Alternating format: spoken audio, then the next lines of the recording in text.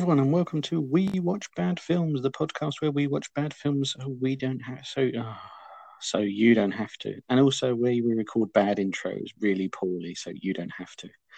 Ah, dear, that was a terrible start to a terrible show, no doubt. I'm Gary, but with me is Jay. Hi, Gary. Do you know, you'd think by 14 episodes, 15 episodes, I'd get this right, but, you know, I guess that's why we are what we are. How are you? I'm fine, thanks. I mean, it's a very difficult job you have to do the intro, and maybe I'll pick up the slack at some point. Who knows? But yeah, maybe I should just hand it all in. It's clearly all over. It's 2020. It's fine. If that's the worst thing that happens in 2020, we'll be okay. Luckily, nothing worse will happen in 2020. Yeah, so you're on record now with that. Mm-hmm. Yep, nothing can go wrong now. Although, having said that, speaking of things that go not very well in 2020, we come to you this week shortly after the death of one of the nation's favourite actors, Sean Connery, 90 years old at his death, so not bad at all. I was just going to say, one of this country's most favourite actors, but he, I mean, is an icon, one of the few remaining icons, I would say, around the world. Yeah, instantly recognisable. And I was thinking to myself, you don't really hear anyone say either, yeah, I don't really like that Sean Connery. Yeah, that film was okay, but I didn't like Sean Connery. I don't think anybody ever says that, do they? And they probably say that about every other actor ever. But nobody says, oh, that Sean Connery's in it. Yeah, Sean Connery is one of those old school type actors who is just a firebrand of personality on screen. I mean, you could definitely argue that he wasn't a very good actor in the chameleon sense when you compare him to someone like Gary Oldman, who is the go-to male chameleon type actor. But he's of that old school where you could just be a presence on the screen, and that was enough. And he certainly was a presence. Yeah, he's of a vein of Michael Caine or Steve McQueen, where you're getting 100% that person. But, you know, let's be clear, and I'm sure I speak for you when you're not saying that's a negative. You know, they're just not that kind of actor. They're bringing charisma, they're bringing wit, they're bringing charm and style with them. It's almost like the brand they bring with them comes into the film and lifts it. Yeah, I would say, I mean, I don't know huge amounts about Sean Connery's back catalogue, but I do know he's been in some stinkers in his time. But I don't think anyone would say that he was bad in any of those films. I think he just happens to have chosen poorly sometimes. Yeah, you could say in certain films where he refuses to lose his accent and he's playing someone from a completely different country. Yeah, I mean, he's not really acting like other people might, but I don't think anyone would say that he was ever bad. You mean like when he was the Spaniard in Highland 2? Yes, I do mean that. Or an Irish American in The Untouchables. Yes, who brought a knife to a gunfight famously. Yeah. So, I mean, with that in mind, I mean, he played Bond, I think, 7 times, and unofficially and officially. And I know you're quite a fan of Bond. What was your favourite role of Sean Connery's? Well, I just watched yesterday. You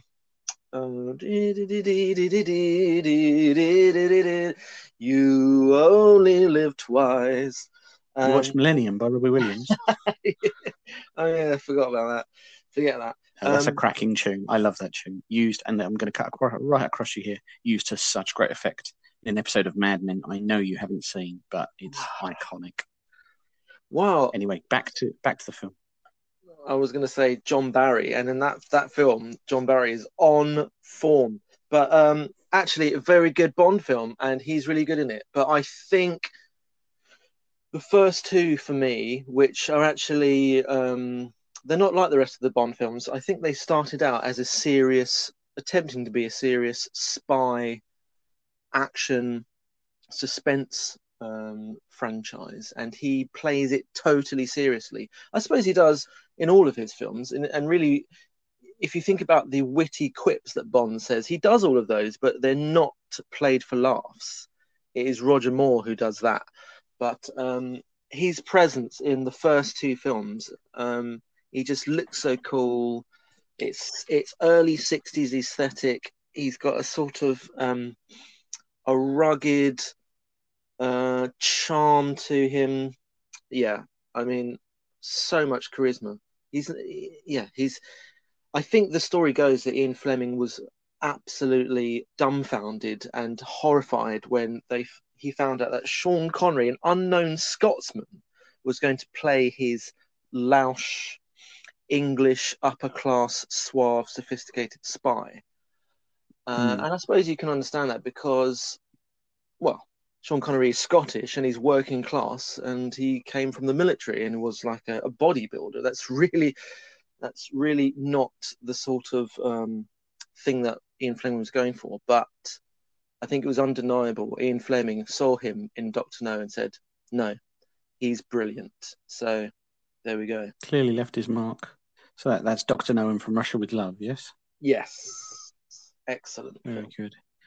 I'm going to go the other end of his career. And, if you're really into films, you should say things like Outland or Dr. No or his best ever films. But do you know what? I most adored his performance in Indiana Jones and the Last Crusade, which is a very popcorn answer.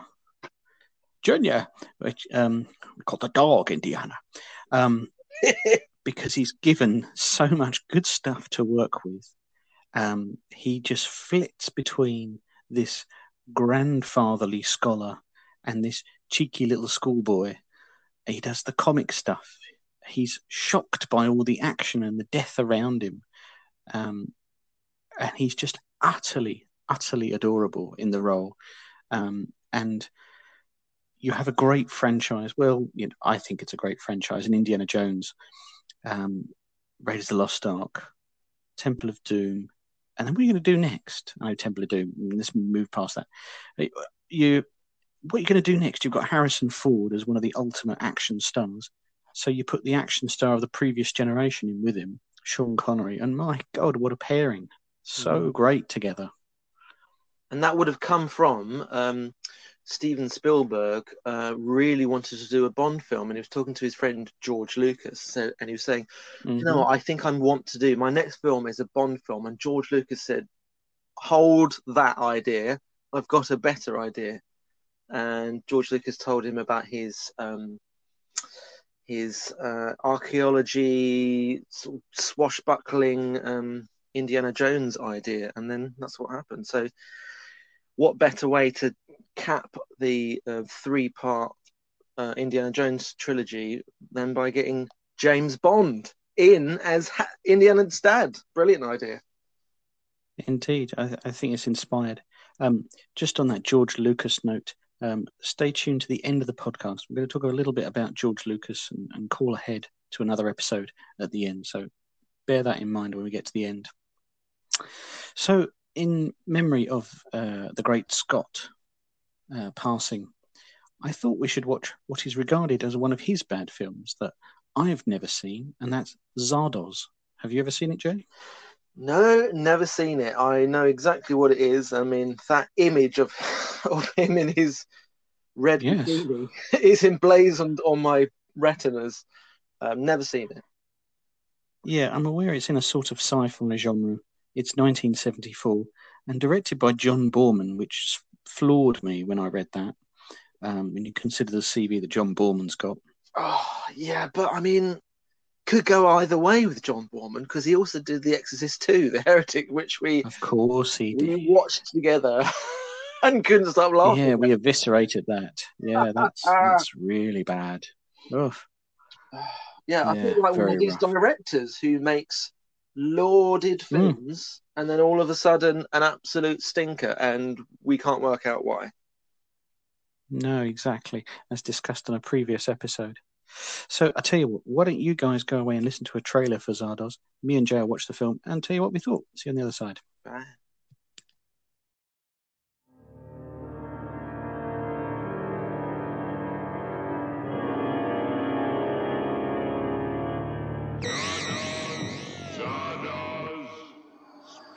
to you, his chosen ones.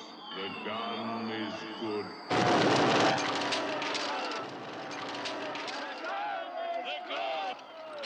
Go forth and kill.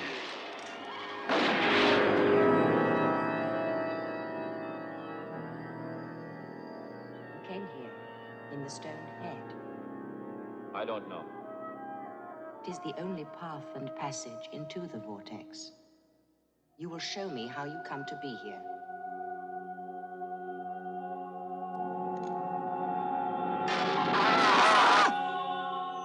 Tell me everything. My name is Zed. For Zardos, I am an exterminator.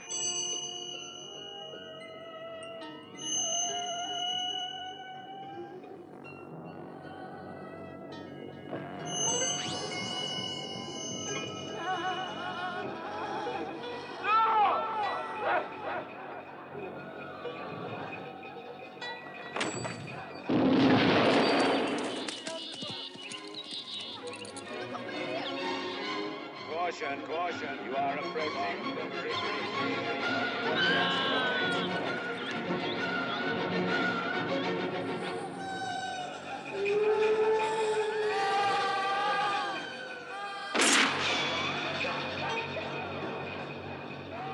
Look into the ring. Took a woman in his name. Zardos. Zardos!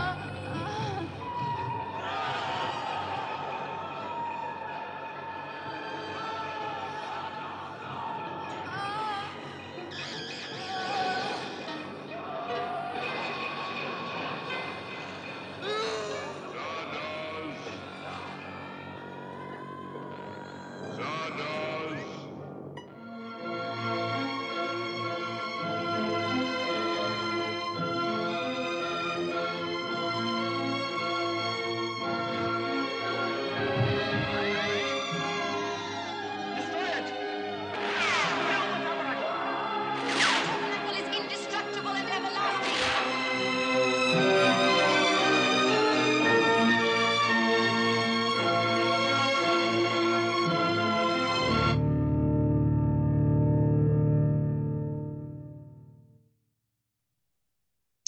Welcome back to We Watch Bad Films. I hope you enjoyed that trailer. Now, before we get into it, a little peek behind the curtain of how we record this show. So, as you hear it, is literally how we record it. Which we record, we go off and watch the film, and we come straight back and talk about the film.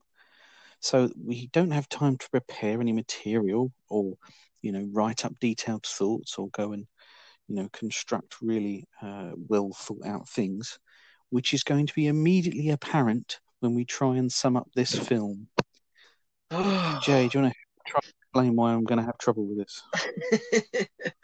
The reason you're going to have trouble is because this film is a steaming pile of cack and makes absolutely no sense. I'm going to try to summarize some kind of plot, okay? Oh, are you? Oh, that's good. That gets me off the hook. Go for it. Okay, Sean Connery, who's wearing a bikini and thigh-length riding boots with a huge moustache and a massive ponytail that's plaited. I mean, that's worth the entry fee just to see that.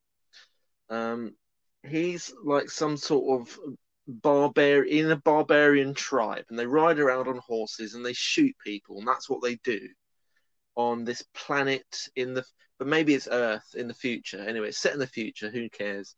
There's this huge giant stone head that floats around. I'm not making any of this up. And this tribe that Sean Connery is part of sees it as a god, and it's called Zardos. And Zardos tells this tribe, killing people is good. Let's say procreating is bad. We'll leave it at that. They make it slightly more graphic. And I think the floating head called Zardos is voiced by Patrick Stewart, but we'll have to look that up. For some reason, Sean Connery climbs inside this floating head And he buries himself underneath what looks like a coarsely ground coffee. And he arrives, the head flies off, and he arrives in what looks like the Scottish Highlands. I believe it's Ireland.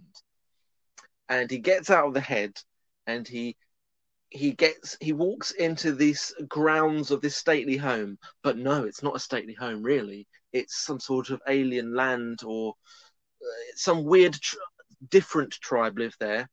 In the stately home, there's these giant, huge inflatable things which look like condoms. We won't talk about that. And this tribe that Sean Connery's met are kind of like they don't die, so they're immortal. They know everything about art and culture, and they see Sean Connery as like this animal, and they instead of killing him, they want to study him. Don't really know why. I think basically one of these other tribe who don't die is pretended to be a god. Stay with me, everyone. Oh God, this is difficult. He's pretended to be a god, and one of this tribe was actually in the head and pretended to be the floating head called Zardoz. And he was trying to tell this other tribe that Sean Connery was part of to kill people, because he wanted Sean Connery's tribe to come to his tribe and kill them because they're bored of being immortal. Well, you would do, wouldn't you, really? I mean, who would want to be farting around a stately home and for all eternity? I don't know. So he sort of he reveals himself to be part of this higher clan, and he manipulated Sean Connery to come and destroy these immortals. And Sean Connery learns all there is to learn, and he ruins everything, and he destroys everything, and the immortals then are able to die, and they all want to die. And Sean Connery's original clan come on horses, and they shoot everyone, and everyone's like, "Yes, please kill me." And then Sean Connery is almost stabbed by Charlotte Rampling, and then she says, "Oh, actually, I really love you now." And they go off and they climb inside the head, and the head floats off, and it cuts to her sweating, and we're like, "Oh, why is she sweating? Oh, she's giving birth." Okay, she gives birth, and the final couple of seconds of the shot of the film are Sean Connery and Charlotte Rampling wearing green pajamas, staring at the camera, with a child in between them who every 2 seconds grows and grows until he gets to a man, and he walks off, and Sean Connery and Charlotte Rampling stay staring at the camera, and they slowly turn into skeletons and disappear. Jay, that was very impressive. You could rattle that off from that absolutely weird psychedelic trip. It blows my mind. That was, my hat is off my head. Thank you. I felt possessed by the spirit of Zardoz. Oh God! Well, indeed. I think we went to an altered state of consciousness watching this film. Yeah, there was something about that. It was very, very, very surreal, very attempted cerebral, but it came across quite camp. It gave me overtures of like Tommy, the Who rock opera. Oh yeah, kind of visual hedonism.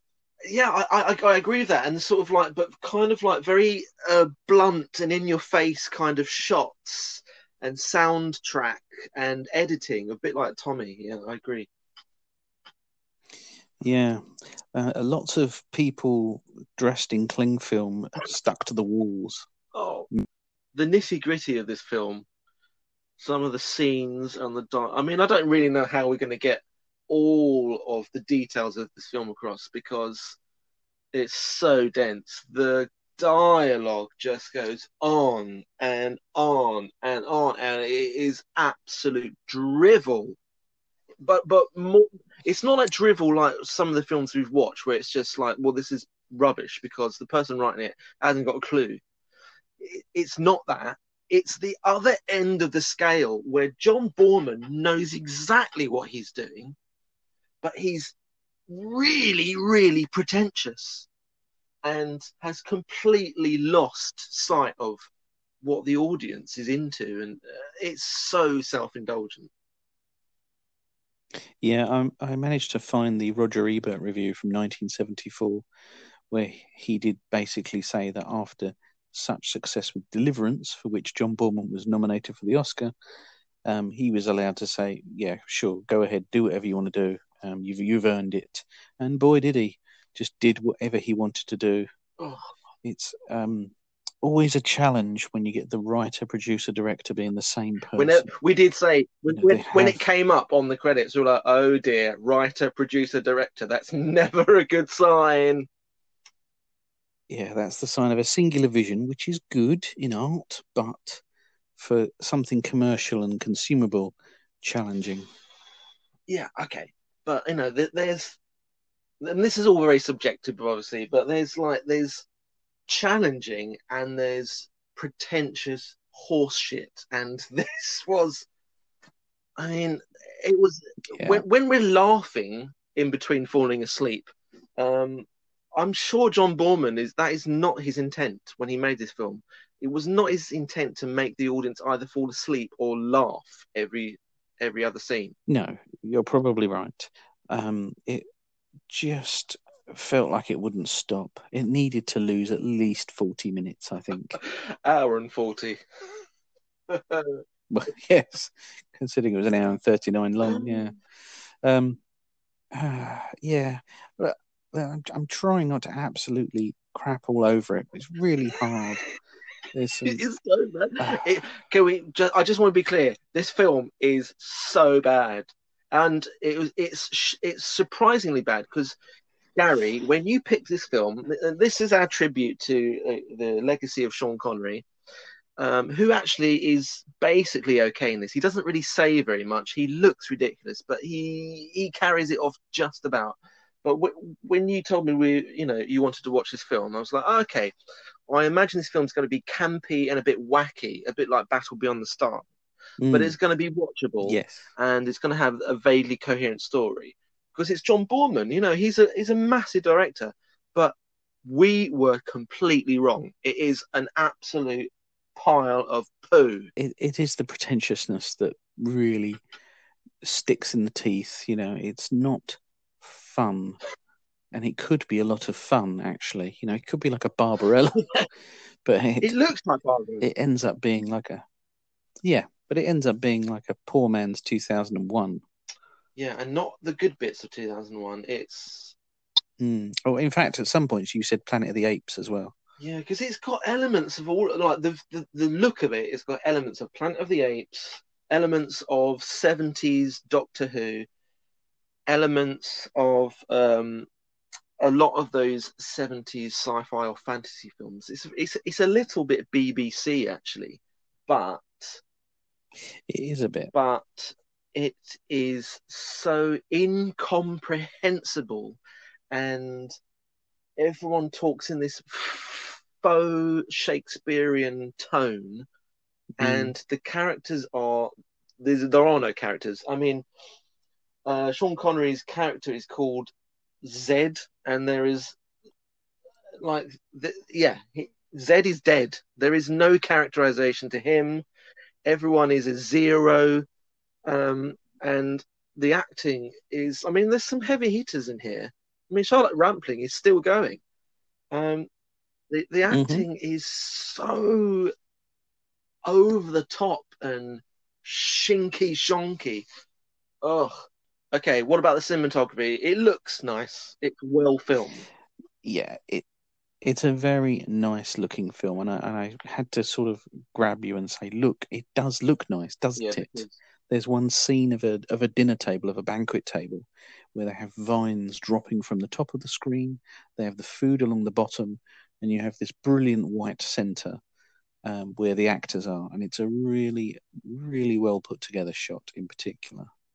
Or there's a scene of Zed browsing the library, which sounds worse than it is, with these dark bookshelves either side, and his form scrabbling through trying to find something.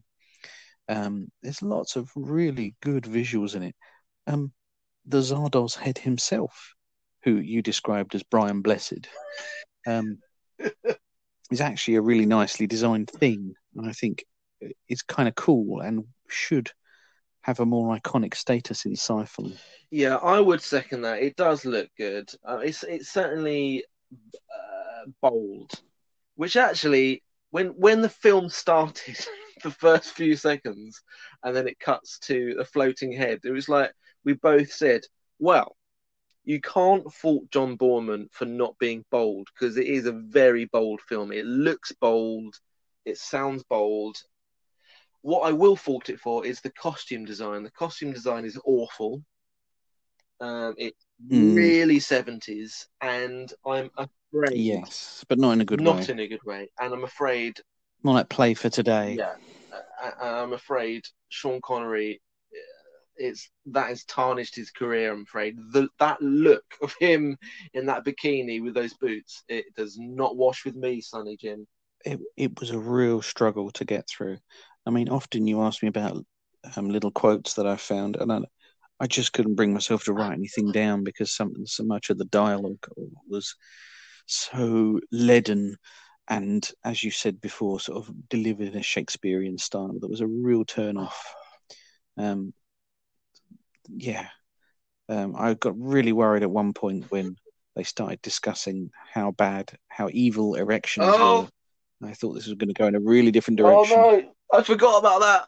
I think I didn't. I should have guessed when, right at the beginning, when the giant floating Brian Blessed head started talking with the voice of Patrick Stewart, and he said something along the lines of, "Guns are good, penis is bad."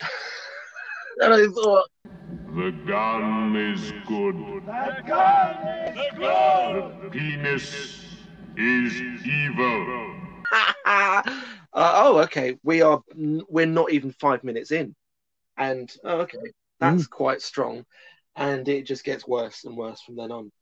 The cinematographer, I'm going to give him props. I'm going to name him. He's Jeffrey Unsworth. He did many, many famous films, certainly of the 70s and 60s. His final film was Superman 2, and he did the cinematography for 2001: A Space Odyssey. So no wonder it looks good. Well, there you go. It is often beautiful to look at. It's just boring to sit through. It's beautiful to look at if you ignore the costumes. I thought I'd pick out a couple of the Google reviews that I found, and we can chew over that. One from David Hall. Zardoz is so like life today, chaotic but organised, ruled by the elite but dependent on the poor. I see Trump as one of the founders, his wall keeping out liberty and religion, tax laws to benefit the few believers of his way, and a separate hell for the non-believers. Where is our Z to save us? Yeah, I mean, yes, I agree, but also it's all a load of shit. So,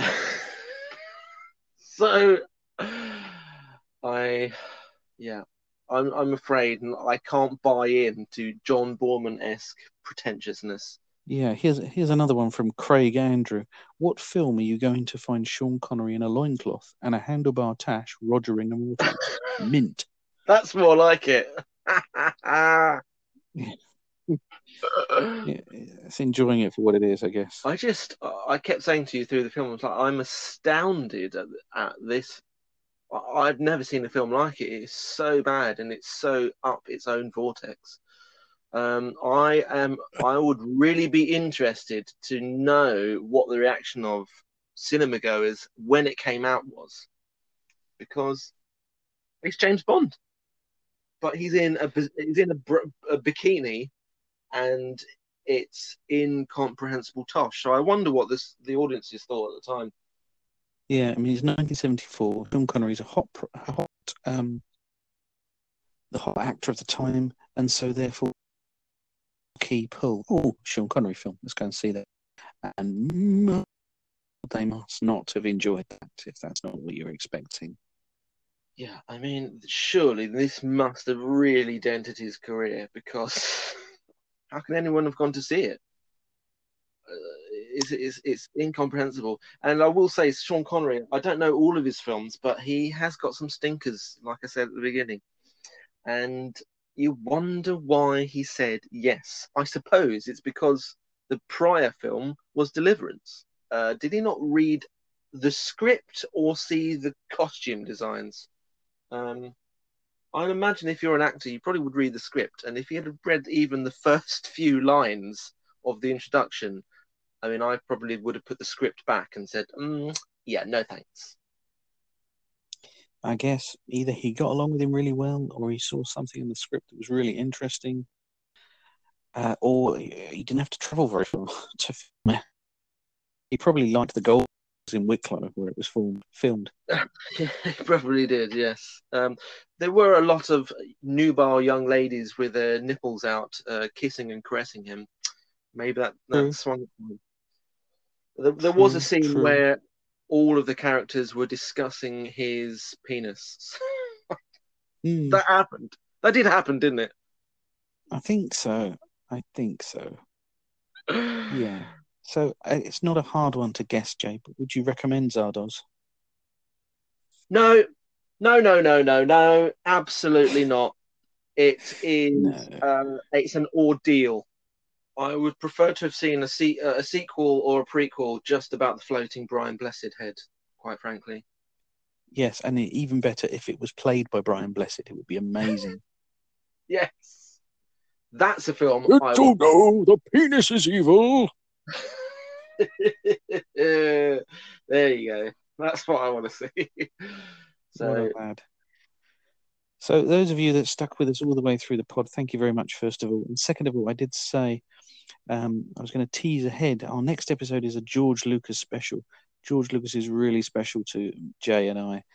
So we're going to discuss some of his work in the next episode. So if you've got any thoughts about his work, we'd really like to hear about them. We're going to discuss the film THX1138. Please get in touch with us at Twitter at We Watch Bad Films, Instagram at We Watch Bad Films, or email us at wewatchbadfilms@gmail.com. Let us know your thoughts about George Lucas films, specifically THX1138, and we'll discuss them on a future show. But for now, I think that's it for us.